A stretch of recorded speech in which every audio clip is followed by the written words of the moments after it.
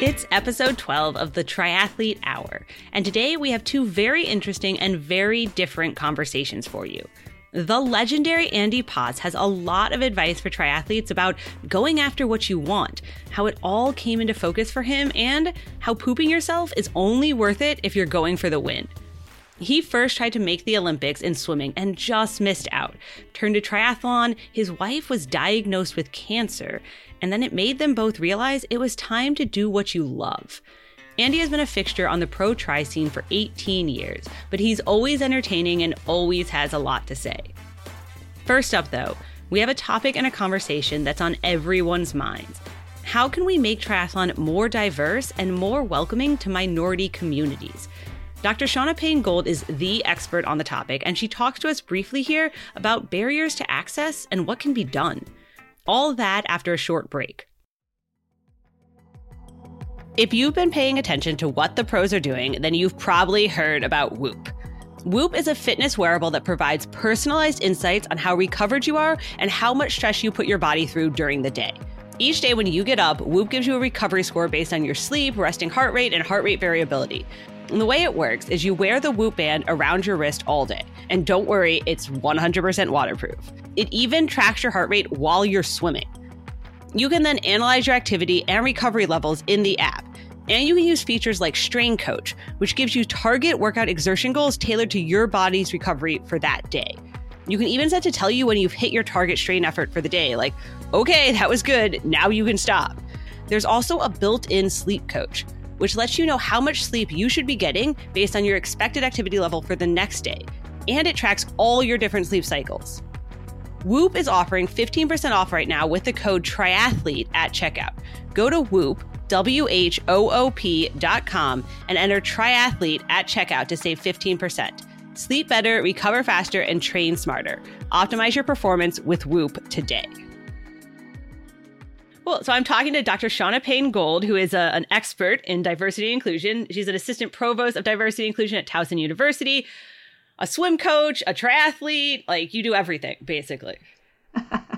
I try. It's not enough hours in the day, of course, but I try to get as much done as possible. So I always wonder whether triathlon keeps my head in the game for my professional work in DEI work, or if DEI works really leads me to triathlon. But I think it's a chicken or the egg type thing going on. You're like, hopefully it all works out. So yeah, obviously, there's a lot happening in the world right now. Some conversations that, people are starting to have that probably, should have been having for a while. And I know a lot of people, are coming to me and asking, like, what about triathlon? Why is triathlon so white? Because it is super white. What is it? Less than 0.5% of USA triathlon members are Black. That's right. Yeah, that's right. Absolutely. Yeah. Less than 1%. And, what I think is really interesting about that, though, is that, we're talking about right now, we're talking about the fruit, but we're not talking about the root to the tree. And the root to the tree is like a whole lot of stuff as it relates to structural racism, systemic racism. I wrote an article, this was, a couple of years ago, that specifically looked at just the access to pools, for example. We have, for example, I focus on higher education administration in particular. And so we're always talking about recreation centers and athletics and so forth.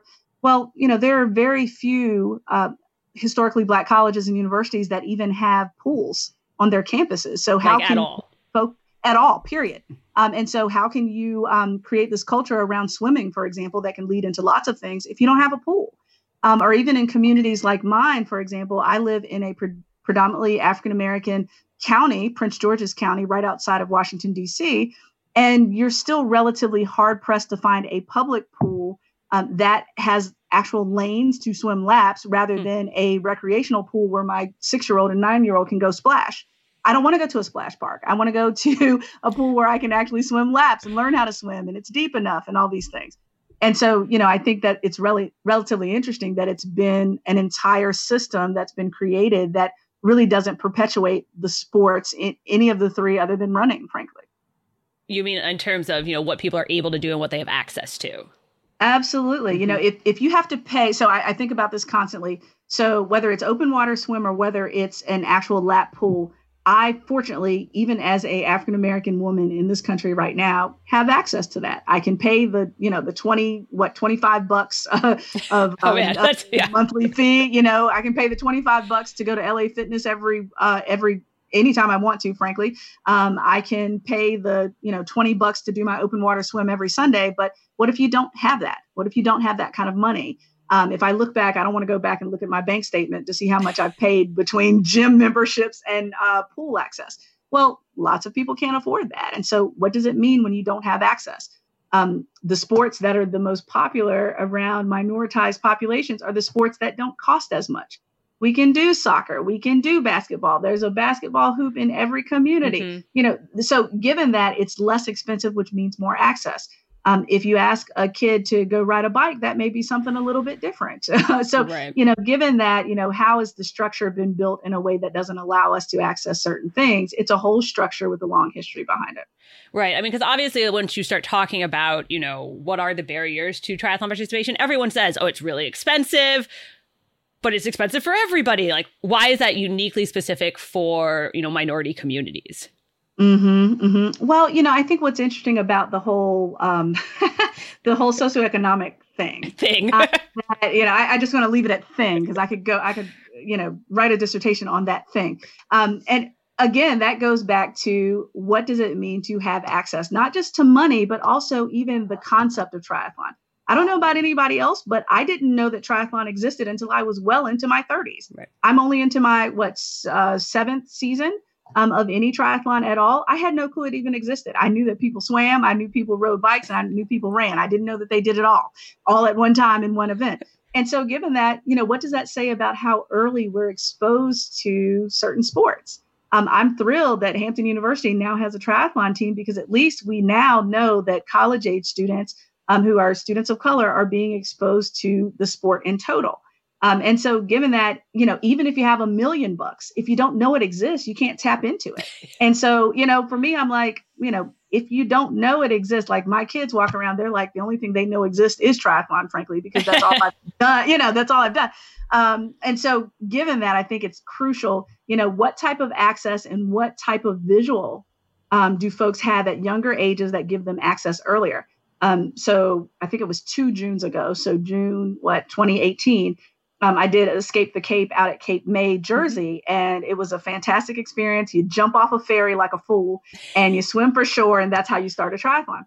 And what was so powerful about that was that a Boy Scout troop was standing there as I was coming out of the water that actually saw all these people start a triathlon in their community. They have now been exposed to it. And I guarantee you there's going to be a bunch of folks that decide they want to be swimmers and triathletes and so forth because they've been exposed early. But if you don't know about it, you can't engage whether you have a little money or a lot. You can't because you haven't envisioned it. You haven't been exposed to it. And there aren't even really any, I was about to say there aren't any Black pro triathletes because like Max Fennell was the first, but now he's like off doing his own thing. I don't even know what Max is doing these days, being on TV. And that's it. Like that's it. Right. So. Yeah. Well, and, Sika Henry is breaking out as well, as our first African-American female professional. And so, given that, where's the resources for those athletes? Can we get to a place where those individuals can say, oh, I can leave my job and do this for a living every single day? Where are the sponsorships for those individuals? And so, given that, who's supporting them to be able to focus solely? Because, of course, people like me are supposed to be like middle to back of the pack because we're working every day like dogs. We're raising kids. We're doing life. And oh, by the way, we do a little bit of triathlon just to keep our sanity. Of course, we're supposed to be in the back. Right. But how can you be in the front if you have to do all those very same things and you're also fighting against the challenges of not having access? And so given that, I think it's crucial to think about, how do we support those athletes who are the first at whatever? Because, it's tough to be the first. It was tough for the first woman that decided to run the Boston Marathon. It was, we can go down the list of history, even in athletics, around what it means to be the first at anything from any underrepresented demographic. It's tough. And so I think it's crucial to, give them the opportunities as much as possible. And not saying to bend any rules or anything of that nature, but again, how can you connect and really really thoughtful ways that are intentional, right. Because it's not just, if it was going to happen organically when it comes to inclusion and so forth, then it would have already happened. It's not going to happen. It just would have already happened. And so what can we do to direct the conversation a little bit more, I think is really important.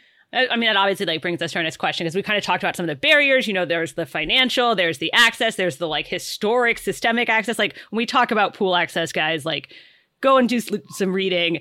There was people dumping bleach in pools when they tried to integrate them. There's a reason that this is a big issue. And then we talk about representation. But now, so those are the barriers. But now let's talk about what can we do? What is being done? How can we overcome those barriers actively? Mm-hmm.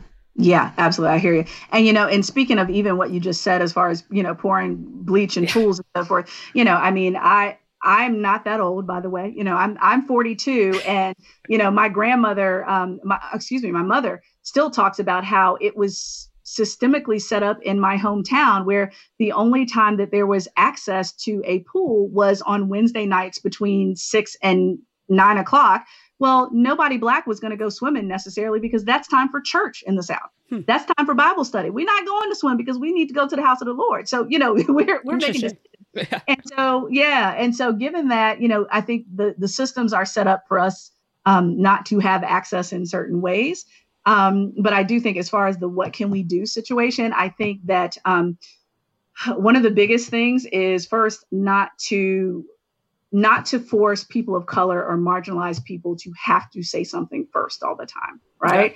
Yeah. So, for example, I have a really good friend of mine who identifies as Muslim. Well, it should not be I need to have a letter writing campaign in order for her to be able to have transition space to change, because she cannot be in the same space as men, for example. It should not have to be all of that, especially someone that's at a full 140.6 distance that's done it nationally and internationally. Should not be happening.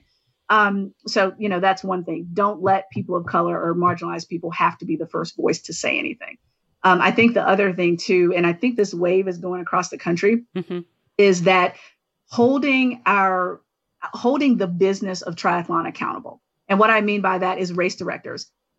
Ask your race directors, why isn't this demographic more diverse here? I see that we have, 20 racks of men in transition, but we've got, 5 racks of women. What have you done in your marketing that has really highlighted women, for example, or whatever underrepresented population there? So hold the business accountable would be my second thing.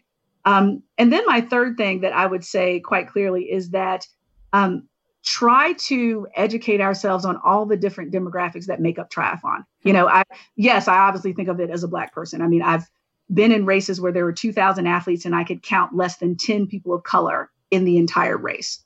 And that's happened more than once, by the way. And so, given that, yes, be aware of who you are, but also be aware of all the other demographics that intersect. So, what does it mean for a trans person to toe the line with you and they're not quite sure whether they should get a pink cap or a blue cap, because really they don't affiliate with either identity. So thinking about all the different interactions. And I think the last piece is when it comes to different identities, especially when it comes to even body image. I've had people that walked up on an individual who may have been more heavy set, for example, because I've been there 80 pounds ago, many years ago, walking up on that person thinking, oh, they're a volunteer or, type of thing. And it's like, wait a minute, let's not judge based on the, what is the saying? Don't judge the book by its cover. There are people around us that may not fit what we think are stereotypes, and welcome everyone. Go out of your way to be kind to everyone. I don't care whether they're a volunteer or a pro athlete. When do we get to a place where we make it our business to make everyone feel like they belong? Because really, this is about belonging. Right. Do you feel like you belong? And so those are just a few things that I would think of off the top of my head to do. Okay. Yeah. I mean, obviously, it is about how do we make more people of different backgrounds feel like they belong in triathlon and have access to triathlon. Those were all very metaphorical things, emotional. They weren't let's start this program. Do you think any of there are some programs that have been started, some grants, some clubs, some initiatives. Do you think any of them are really do any stand out as working for you? Oh, well, let me put my shameless plug in here about my tri group. That's I would call it a national tri group, really, but my Fast Chicks Tri Club. Oh yeah, we covered them. Okay. Yeah, absolutely. Well, we have so much fun. It was started by Colonel Yvonne Spencer, who is full bird in the Air Force. And what I think is so powerful about her movement is that she's created a space where everyone is welcome, no matter your background, race, any of that. And what's really cute about it is that it's not about speed. It's not about speed at all. It's about doing something that you love and being better than your former self every single day. And I think that's what's crucial about Fast Chicks. And so she created this online environment. It ended up becoming this movement. And then we started having meetups every year. And so what was very cool about that, even with some of the more seasoned women that are in Fast Chicks, giving money so that brand new triathletes would at least try it and see if this is something that you would love. Me personally, I have done my best to provide as many swim lessons as possible to people who are afraid of water, just like I was. I was afraid to even put my face in the water, much less open water. Really? Not me. And so people are doing this in ways that are very clear in that tri club. And I think there's lots of ways to do that, even if it's a small group. Pull folks together, even if there's one seasoned person. I don't care if that one seasoned person has done an Olympic and that's all they've ever done. They're still 5 steps ahead of the person that still hasn't put their face in the water. So I think clubs like Fast Chicks really does help because it provides the infrastructure for you to at least try it. And hopefully when you fall in love with it, that group continues on and you continue to have this network of people that are there for you. Yeah. Okay. Makes sense. We got to start clubs and teach people how to swim and get them out on bikes. Yeah.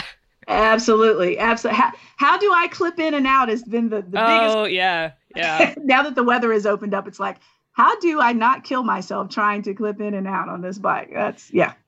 I've tried to help some people figure that out. It's tricky. You fall a lot. It is. That's the answer. It is. Absolutely. Yep, for sure. Well, is there anything else I feel like, that you want our listeners to know or that they should do or think about, before we kind of... obviously this topic, I've seen you sit on panels, we've had conferences about it. Like it's a massive topic, but. Yeah. Well, I think the biggest thing that's turning the tide around this topic in total is that folks are finding out that it's not enough just to be not racist or not sexist or what. It's not okay to be neutral. We have to make a choice as to where we stand. And so I think we're turning the corner. Up to this point, it's been, I'm not part of the problem, right? And that's been kind of the thought. I'm not part of the problem. I'm not being mean to people. I'm not telling people that they can't be in this triathlon or be in my pool with me. I think we're turning a corner now where we're saying, you can't just not be racist. You have to be actively anti-racist. You have to be actively whatever.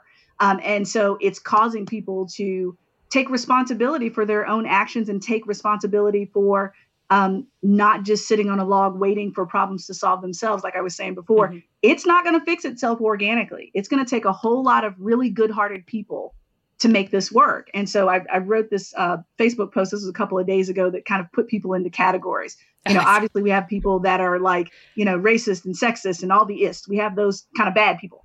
Then we have the good people that are fighting the good fight all the time. They're going to support people and be out there and active and put their neck on the line. Then you have those folks that are, I'm going to sit here and be quiet because I don't want to be uncomfortable, but I'm also not going to be part of the problem. And those folks that are sitting comfortably without being part of the problem still end up being part of the problem. And so I think that's where people are going to have to pick a side, as uncomfortable as it is, because I think there are many more good people out there than not so good people out there. They just haven't found a voice yet. And so once they find that voice and get actively involved, reach out to a person of color in triathlon and say, hey, what can I do to support you or your tri club? Or, hey, can I meet up with you? Or, oh, that guy at the bike shop was an asshole to you. Can I come with you next time? Whatever it takes. But being that active person, I've had 2 race directors that messaged me, because I've worked with them on diversity work before, that messaged me to say flat out, I don't know what to say to you right now, but just know that I'm with you 100%. And if you ever need anything from me, let me know. I so appreciate that, because that's what it means to be an ally and a friend to communities that you're not a part of. You don't want to overstep your boundaries, but you're very clear that your voice should be heard. So I would challenge people to not ride the line, but pick a side here. Which side are you going to be on, and be on it? If you're going to be dedicated to it, then give it 100%. I appreciated the concrete in real life examples, because to be clear, that's not just posting on Instagram or Facebook, or it's like going out and doing stuff. All right. Well, thank you so much for chatting with us, and obviously continue to talk about this because I don't think it's going to be fixed like right away. Oh my goodness! I had my magic wand hasn't been working lately, Kelly. I'm telling you, it's not working. But we're getting there, slowly but surely. It's a process. One quick note. I did mention the first African-American pro triathlete, Max Fennell, and I said I wasn't sure what he was up to these days. He assures me he is, in fact, still racing. So apologies to Max. Next up, our conversation with Andy Potts. We're triathletes. We like to know how we're performing and how we could be better. We want all the data. And that's where Whoop comes in. Whoop is a fitness wearable that tracks your heart rate variability, sleep, activity levels, calories burned, and most importantly, recovery. Every day, Whoop gives you a recovery score based on how your body is recovered from the day before. So you can know if today's the day to tackle that huge workout or maybe adjust and pull back a little, take an extra nap. Whoop is offering 15% off right now with the code triathlete at checkout. Go to Whoop, WHOOP.com, and enter triathlete at checkout to save 15%. Sleep better, recover better, and train better. Get faster right now with Whoop. All right, we're joined this week by Andy Potts, who in some ways needs no introduction, right? Many-time winner of things, Olympian, 70.3 world champ. And Andy, you're in Colorado right now, and I know you're just getting back to swimming, right? Just like the rest of us, dealing with all the swim reservation stuff. Yeah, so it is reservations. Actually, today it opened up there are open hours, so you don't actually need to have I was doing the sign-up sheet for a few weeks, and now it's open swim. So that was super helpful. That's crazy. Who knew we were going to get back to things so quickly? Yeah. I think that it's interesting that people are choosing a bunch of different ways to, approach it. I don't really think there's a wrong way to approach it, as long as you're cognizant of what's happening, of what people are asking for. Right. And I think that's what people are making plans around is, a lot of people are good to go. Like, no factor, keep it rolling, I'm good. But what's hard to predict is the fear, and that's hard to convince someone they shouldn't be fearful anymore. It's always a trap game, and so people are pretty cognizant about that, which is nice. So is that, like, you're in Colorado Springs, right? And so that's kind of how the situation is right there. Because obviously we've been asking everybody, what was your quarantine situation? How are things going down? And it sounds like, things are starting to go back to normal for you guys. Yeah, they're not as normal as I would like, but they're pretty, but they are getting back.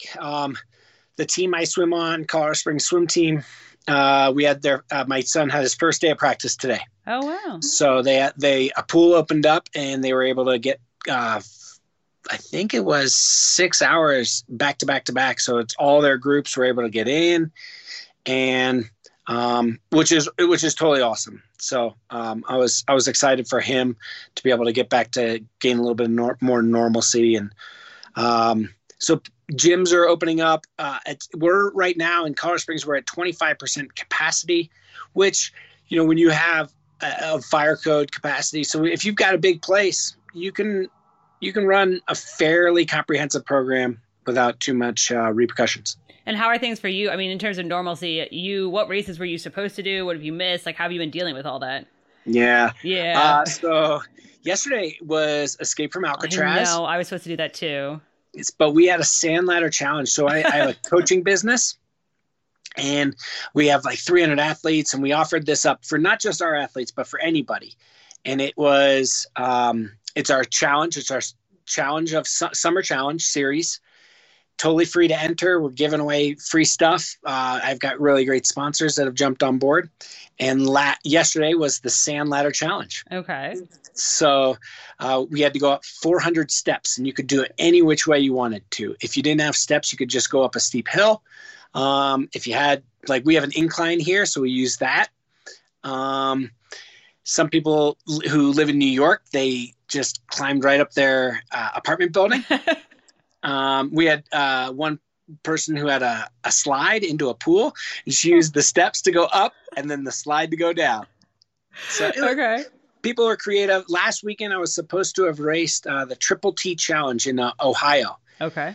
It's a kind of it's got a good folk presence and good old school triathlon presence, which is it's like basically a prologue on Friday, 2 Olympic distances on Saturday, and a half on Sunday. The cumulative total is an Ironman. Oh. So we did that as a challenge to our athletes. And then we kicked everything off on Memorial Day with a CrossFit challenge from the Murph. Oh, the Murph. You know the Murph? Did you do it? Of course I did. All right. So our Murph was a little bit modified. What we did was a traditional Murph is a mile run, 100 pull-ups, 200 squats. No, sorry, 100 pull-ups, 200 push-ups, Right. 300 air squats, and then a mile run. And you're supposed to do it with a 20-pound weight vest. We had it modified. We did not do the weight vest, and we did 20 rounds of 5, 10, 15 of each exercise. Okay, and how did it go? Because the last time I tried to do that, I could not pick my arms up. It was terrible. Okay, so we have 125 people who entered into the challenge. I'm going to say 100% of them had issues functioning till Thursday. And did you do it too? Were you I okay? absolutely did it. Yep. Okay. I made sure I did strict push-ups and strict pull-ups. Okay.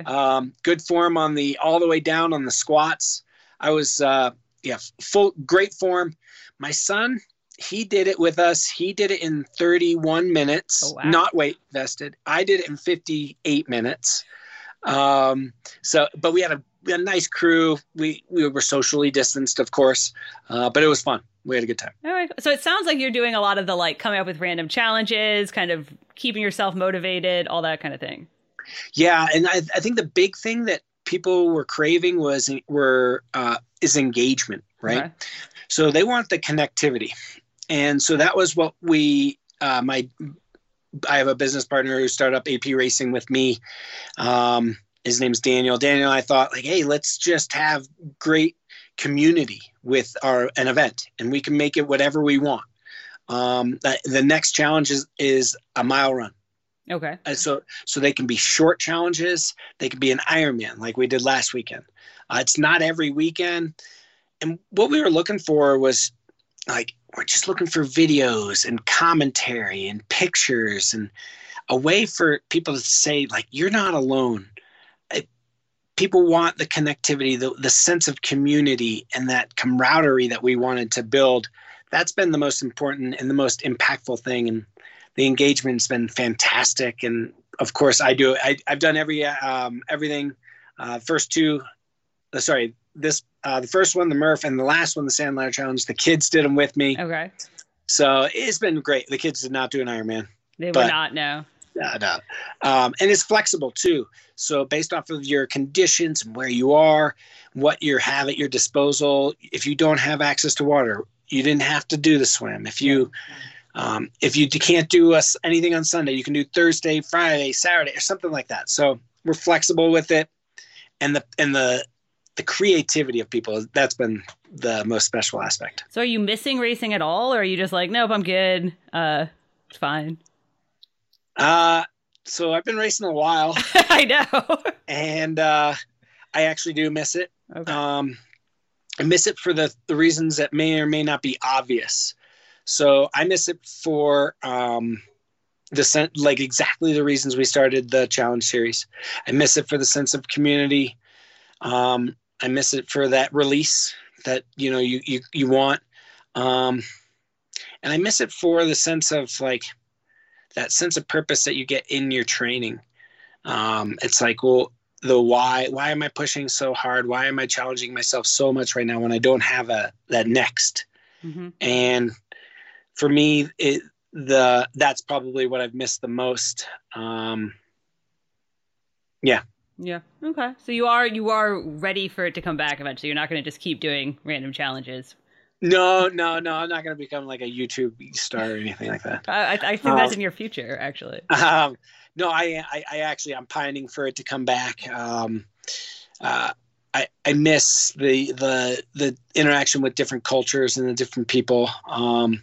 That's always been a special part of our sport, and because it's global. Mm-hmm. And then, I would prefer to have like the laser focus that I usually have. It's a little disconcerting to not have it right now. Just it's like, do I need to be getting up at 5 a.m? Nope. I'm going to sleep till 7:30.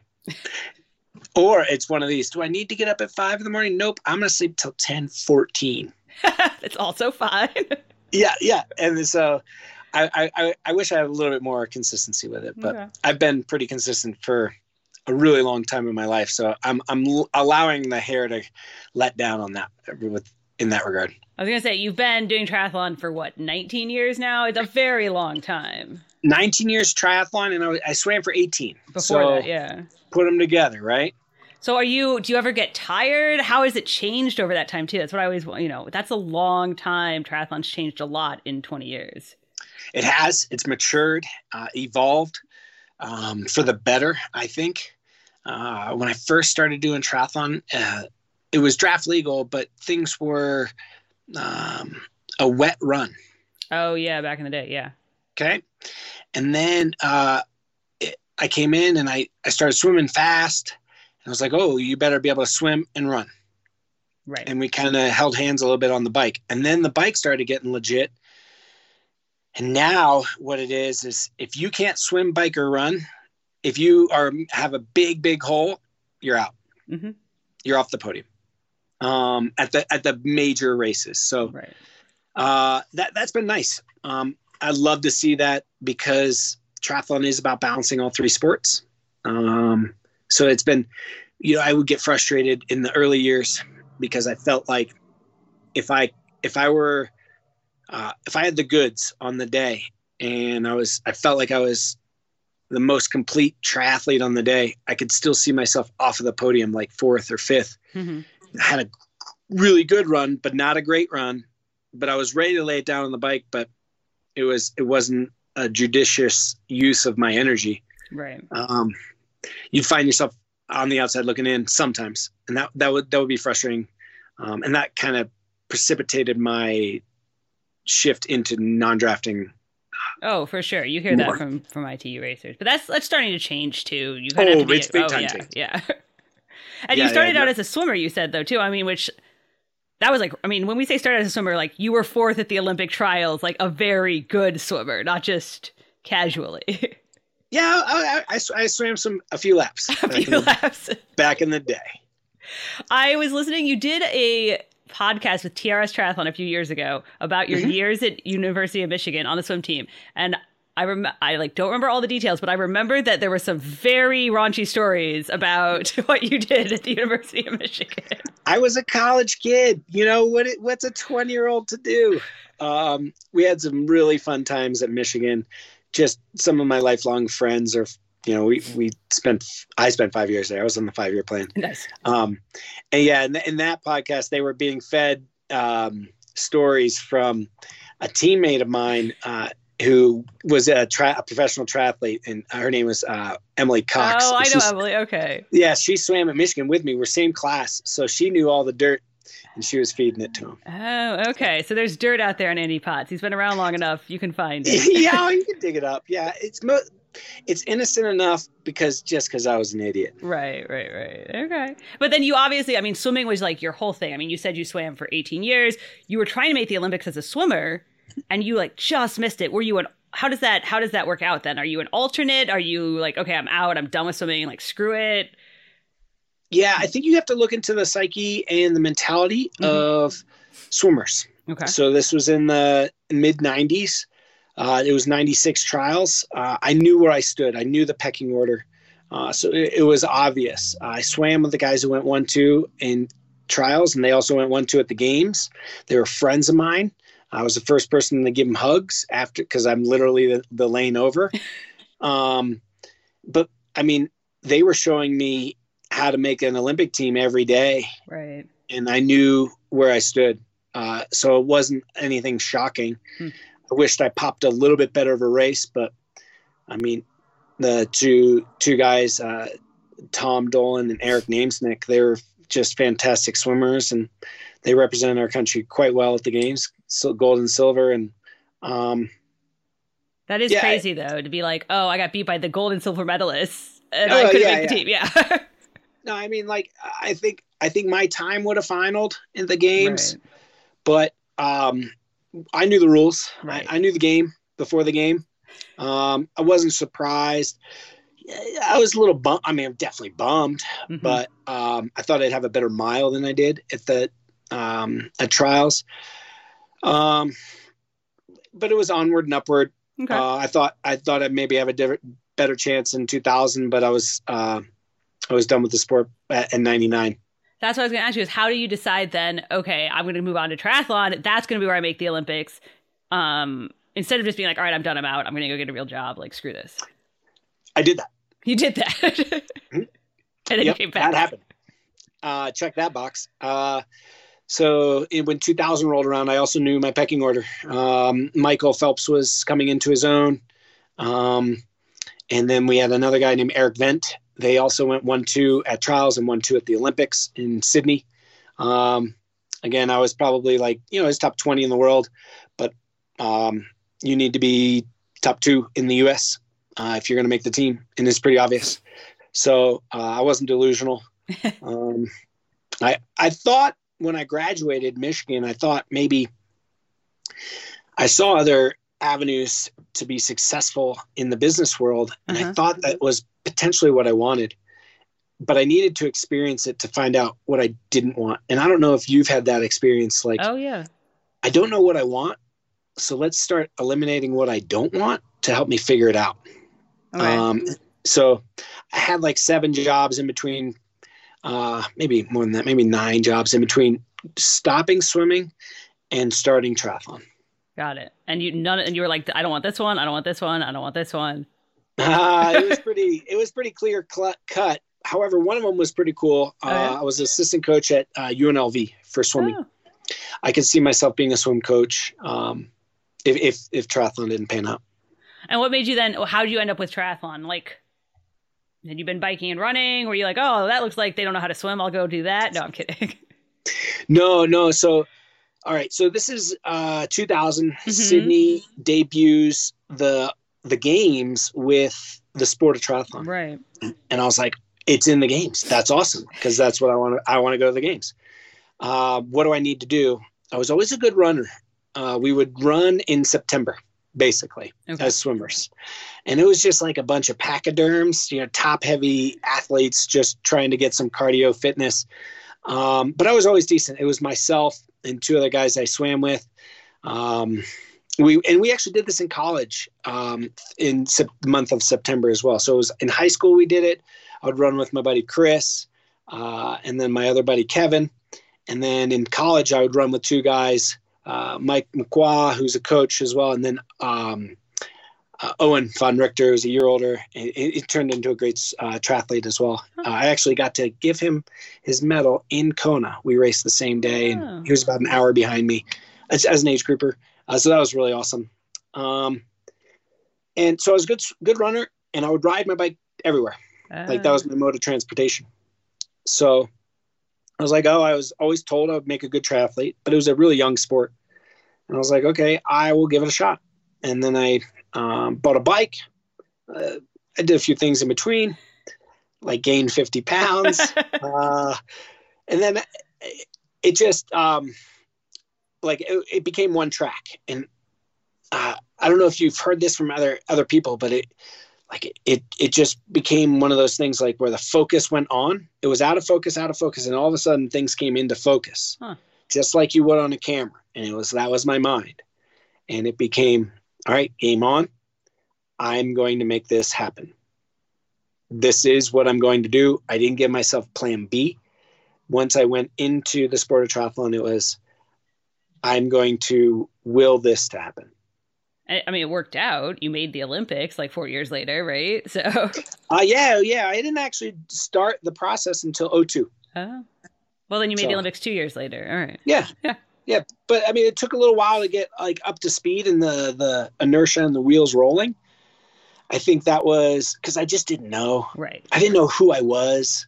I was really struggling. Like post college, yeah, you got options, but you don't have a path.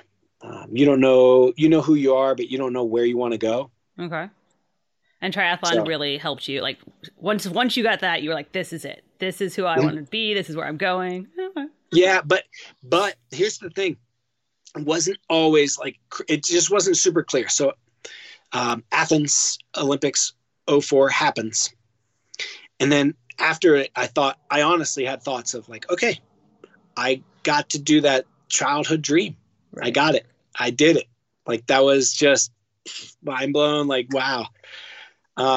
Maybe I'm done. Maybe I move on. And then I had a conversation with my wife, maybe like 2 months after the Olympics. And I was like, I might be able to be pretty good at triathlon if I focus on it. Right. If I keep going, like, right. Imagine, like, I've learned so much already. What if I keep going? We could live life on our own terms. And Lisa, my wife, was like, that's what we're doing. And we were old enough to have perspective. And then my wife was actually diagnosed with cancer. Right. So she had 2 surgeries and she was going through all this. She didn't actually tell me until after the Olympics. She knew before. Really? And she didn't tell me. Wow. Yeah. So she held it. She was like, I'm not going to ruin your Olympic moment. I'm like, wow. You should have told me. Yeah, I was going to say, were you upset about that or was that? I'm not upset because she got a clean bill of health 6 years later. And she's just the most wonderful person ever. But yeah, it was emotional. Yeah. There wasn't a wrong answer. Right. But that's what made you realize, like, all right, we're going to live life the way we want to live it. Mm-hmm. Okay. That sense of mortality, that just that sense of like, life's too short. Do what you want to do. Okay. And so she was all supportive too. I would imagine. She was like, let's do it. Let's go. I also like how you were in the Olympics. Then you were like, oh, maybe I could be good at this. Most people would think that was pretty good. Okay. So my wife was a gymnast and we met at Michigan and she's a great gymnast. She actually was able to parlay her gymnastic skills into a job. And she worked for Cirque du Soleil for 5 years as a trapeze artist. That's cool. Yeah. So she knows what it's like to be a professional athlete, use her body for her craft. And so we weren't making any money through the Olympics, like no money. It was, like you'd be surprised. Like you think you're at the peak of your sport and it's not a viable entity. Right. But I was like, I might be able to make money, maybe not a lot, but I could do it. But maybe I could get even better and maybe we could make it happen. So she opened her own business and then I was like, I'm going into triathlon and. Seems like it worked out. Yeah, it worked out. Worked out. We'll take it. But then, I mean, you were kind of mentioning ITU after you didn't make the 2008 team, which I know is it was a lot more kind of like discretionary back then. Bummer. Yeah. Because you were the 2007, 2008 triathlete of the year, but you didn't make the team. Right. I know. Yeah. So then you kind of moved into long course, right? Like that's sort of because you were done with all that.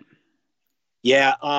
So it was kind of like as the door was closing with what was apparent at the time with Draft Legal, I kept my toe in it, but I raced in 09 a little bit. I think I did a race in 12. But I did my first Ironman in 08. And it was great. It was great. And by great, I mean awful and awesome wrapped into one. I feel like I remember a quote from you at the time that this is always whenever people ask about Ironman training, I was like, well, Andy Potts once was asked, how's it going? And he said, well, I've shit myself twice. And once it was worth it because I was winning. Oh, okay. So there is a rule. Yeah. So it's happened more than twice, but you're allowed to do it for the W. Right. you're not allowed to do it if the W is just not just even like a remote possibility. If you've got like a sliver of hope for a W, maybe you can roll the dice. But if you're just like out of the mix, you should go to that Porta-John. So that's your rule. That's the rule, guys. Or the bushes. Okay. Yeah. Oh yeah. It's a good rule, actually. Like if this is your job, you got to make some sacrifices. Mm-hmm. Yeah. It's not pretty. Yeah. So you've enjoyed moving up. I mean, moving up is always a weird way to say it, but you've enjoyed the longer distances, the Ironmans, Yeah. So the halves and the Ironmans, even events like Alcatraz, like I had mentioned before. Mm-hmm.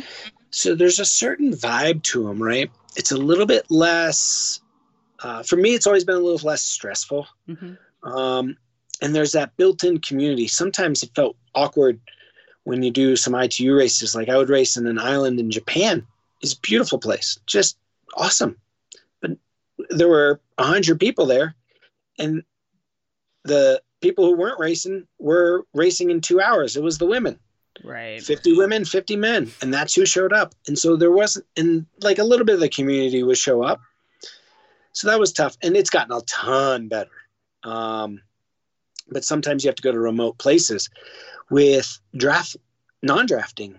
Like usually, I mean, a lot of the races I go to, like 2,000 people. Mm-hmm.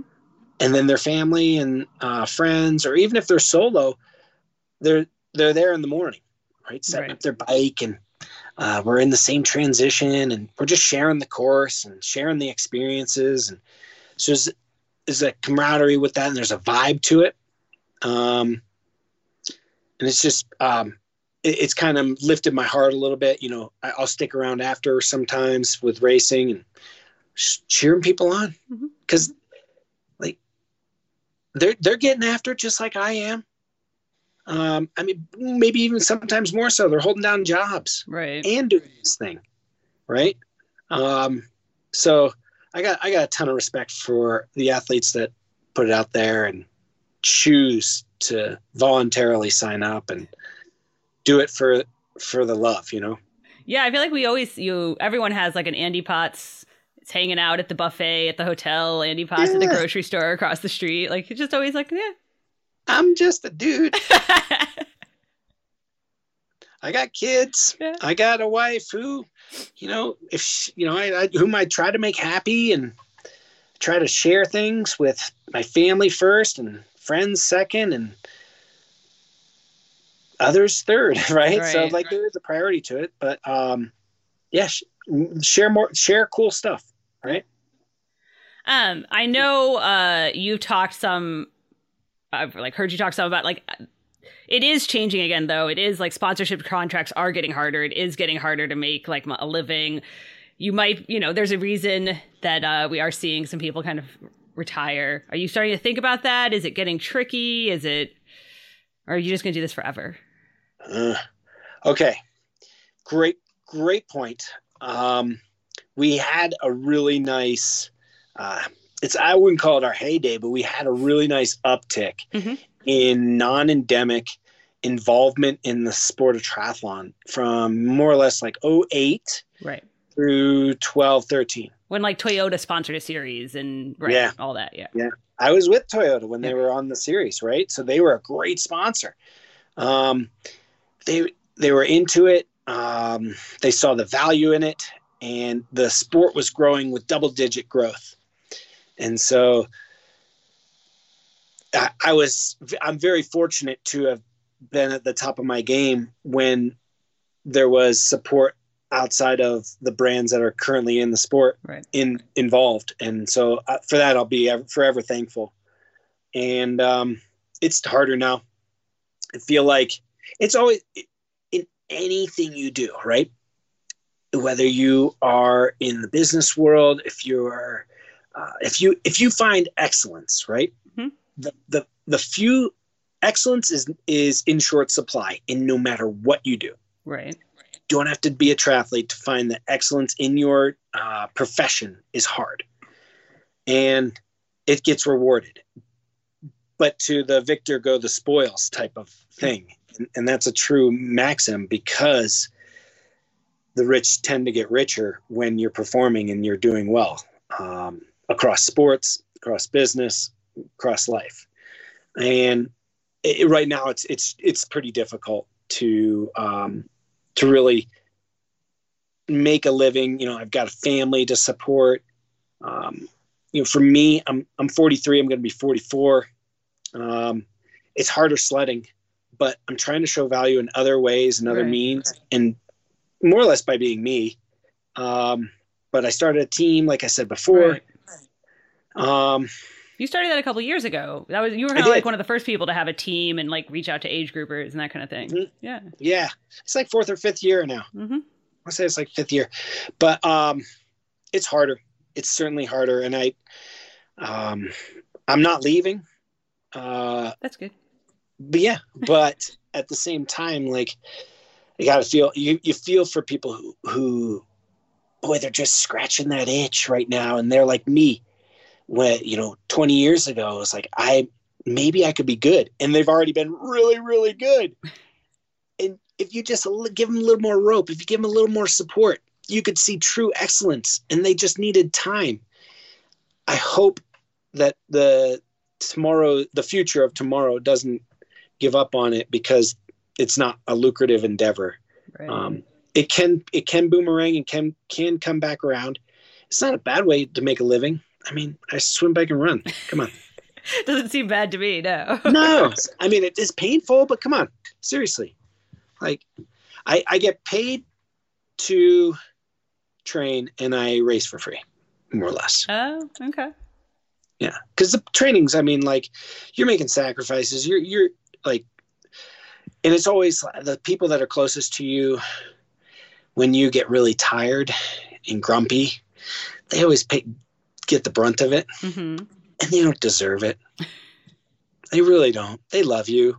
They want the best for you. They want to see you kick butt. And you're being mean to them or short with them because you're tired, because you rode for 5 hours and ran for an hour and swam. Like, they don't deserve that. But that's been something that's kind of been evened out as I've gotten a little older. I've been able to even out my temperament a little bit on the day-to-day, which has helped. It avoids the fights. That's key. See, Andy's just full of advice for everybody today. which I'm always wrong in the fight. Like, I'm not saying like who's right, who's wrong. No. Like, straight up, I'm wrong because I was lazy with something around the house. Like, I didn't fold the laundry or do the dishes or something. That's on me. But yeah. So I feel like, what other things you feel like you've learned over your 19 years of triathlon that you're like, I did that wrong 10, 15 years, but now I've learned? All right. Okay. So number one is fueling, right? If you are properly fueled and you keep like a mini stash, whether it's, it could be anything for you. If you're properly fueling throughout the day, it's fewer peaks and fewer valleys. You definitely even out the blood sugar. Mm-hmm. You're fueling properly while you're doing it, but after and before you're doing whatever you're doing. And then you have your go-tos. Like, I like pretzels. My tummy handles sourdough pretzels really well. Sourdough bread is in the digestive system. It's easier to digest than other types of bread, and it's quicker. So I like sourdough pretzels, stuff like that. Like, I go to nuts pretty quickly as like kind of my go-to away from like what I'm drinking while I'm doing it, which is I'm on Infinite. Mm-hmm. But yeah, I think, if you're fueling properly during and pre and post, it helps a lot. That's probably one of my biggest tips. And the other one is sleep. Okay. Prioritizing sleep. You don't have to be a great sleeper, right? Great sleepers are going to find excellence in their pursuits because their parents gave them good stuff to sleep, right? As long as you're hitting, right? No, seriously, like, the great athletes are usually great sleepers. Yeah, no, I've heard there's like a correlation between like really good nappers or really good athletes. Yeah. Mm-hmm. Mm-hmm. True. So I mean, you got to do the little things right along the way, though. Okay. Cool room, dark room, no blue light, elevate your feet, stuff like that. Okay. Find the right pillow. And if you're nervous about your pillow, travel with the pillow that you like. Wow. Okay. Because that way you don't get any like sore necks and your head knows it and stuff. Yeah. Okay. Those two things, fuel right, sleep right. I heard you once on a panel also say that if you were left to your own devices, you would bike like 30 hours a week, like bike alone, add in swimming and running. Basically, you would overtrain if you were left to your own devices, that you would just go crazy. I would. Does that sound typical for triathletes? A little bit. Yeah, I would. That's the number one thing I count on my coach. His name is Mike. He's been my coach. He went with me over to Athens. Oh, wow. He's been with me forever. And that's what I count on him for. He's like, whoa, horses. Like, you are going down this path. Don't do it. Come on back. Come on back. We're going short and fast today. Okay. Like, all right. All right. Yeah. So what do you think, obviously, like right now, it's really hard to make plans for the year, like nobody, but what are you kind of seeing as your plans for the future, you know, this year, next year? What do you still want to do in the sport? Yeah. Great question. Things I want to do in the sport. Okay. So it's always been about doing cool stuff. Okay. With cool people. That's kind of like the table stakes, like cool stuff with cool people. I got the cool people part checked because I made 2 of them. So I get to, you know, I'll bring my kids to races. Not all of them anymore because they're not on my lap, so they don't fly for free. And the cool places, like there are a few races that I'd love to do. You know what is a really nice scene right now is South America. It's got a good vibe to it. I'd love to have a couple of North American Ironmans come back into races I'm allowed to do. Like Coeur d'Alene, there's rumor that it's coming back. You mean allowed, like on the pro calendar as and a professional. Okay, right. Okay. Yeah. Because like I can't do Lake Placid this year or something. Right, it's not a men's pro race, and like Wisconsin, I love. Yeah, like that. Yeah, I want to do Wisconsin. Yeah, I want to do Wisconsin. I want to do. I'd love to go back to Coeur d'Alene. I'd love to go back to Lake Placid, but like can't this year. Races like that, I can see definitely in my future. And then I don't know if you have really drilled down into the mentality of some of the races in Europe, but sometimes in America there's a little bit of a crossover with attrition rate. And so if an Ironman has a high attrition rate, there's a tendency to be like, no, bad. And they cancel and the race. And that shouldn't necessarily be the mentality, right? And that's what it's been in a few of the races in Europe that I've done. They don't necessarily mind a high attrition rate if they're delivering the product, if they're evolving the event. Huh.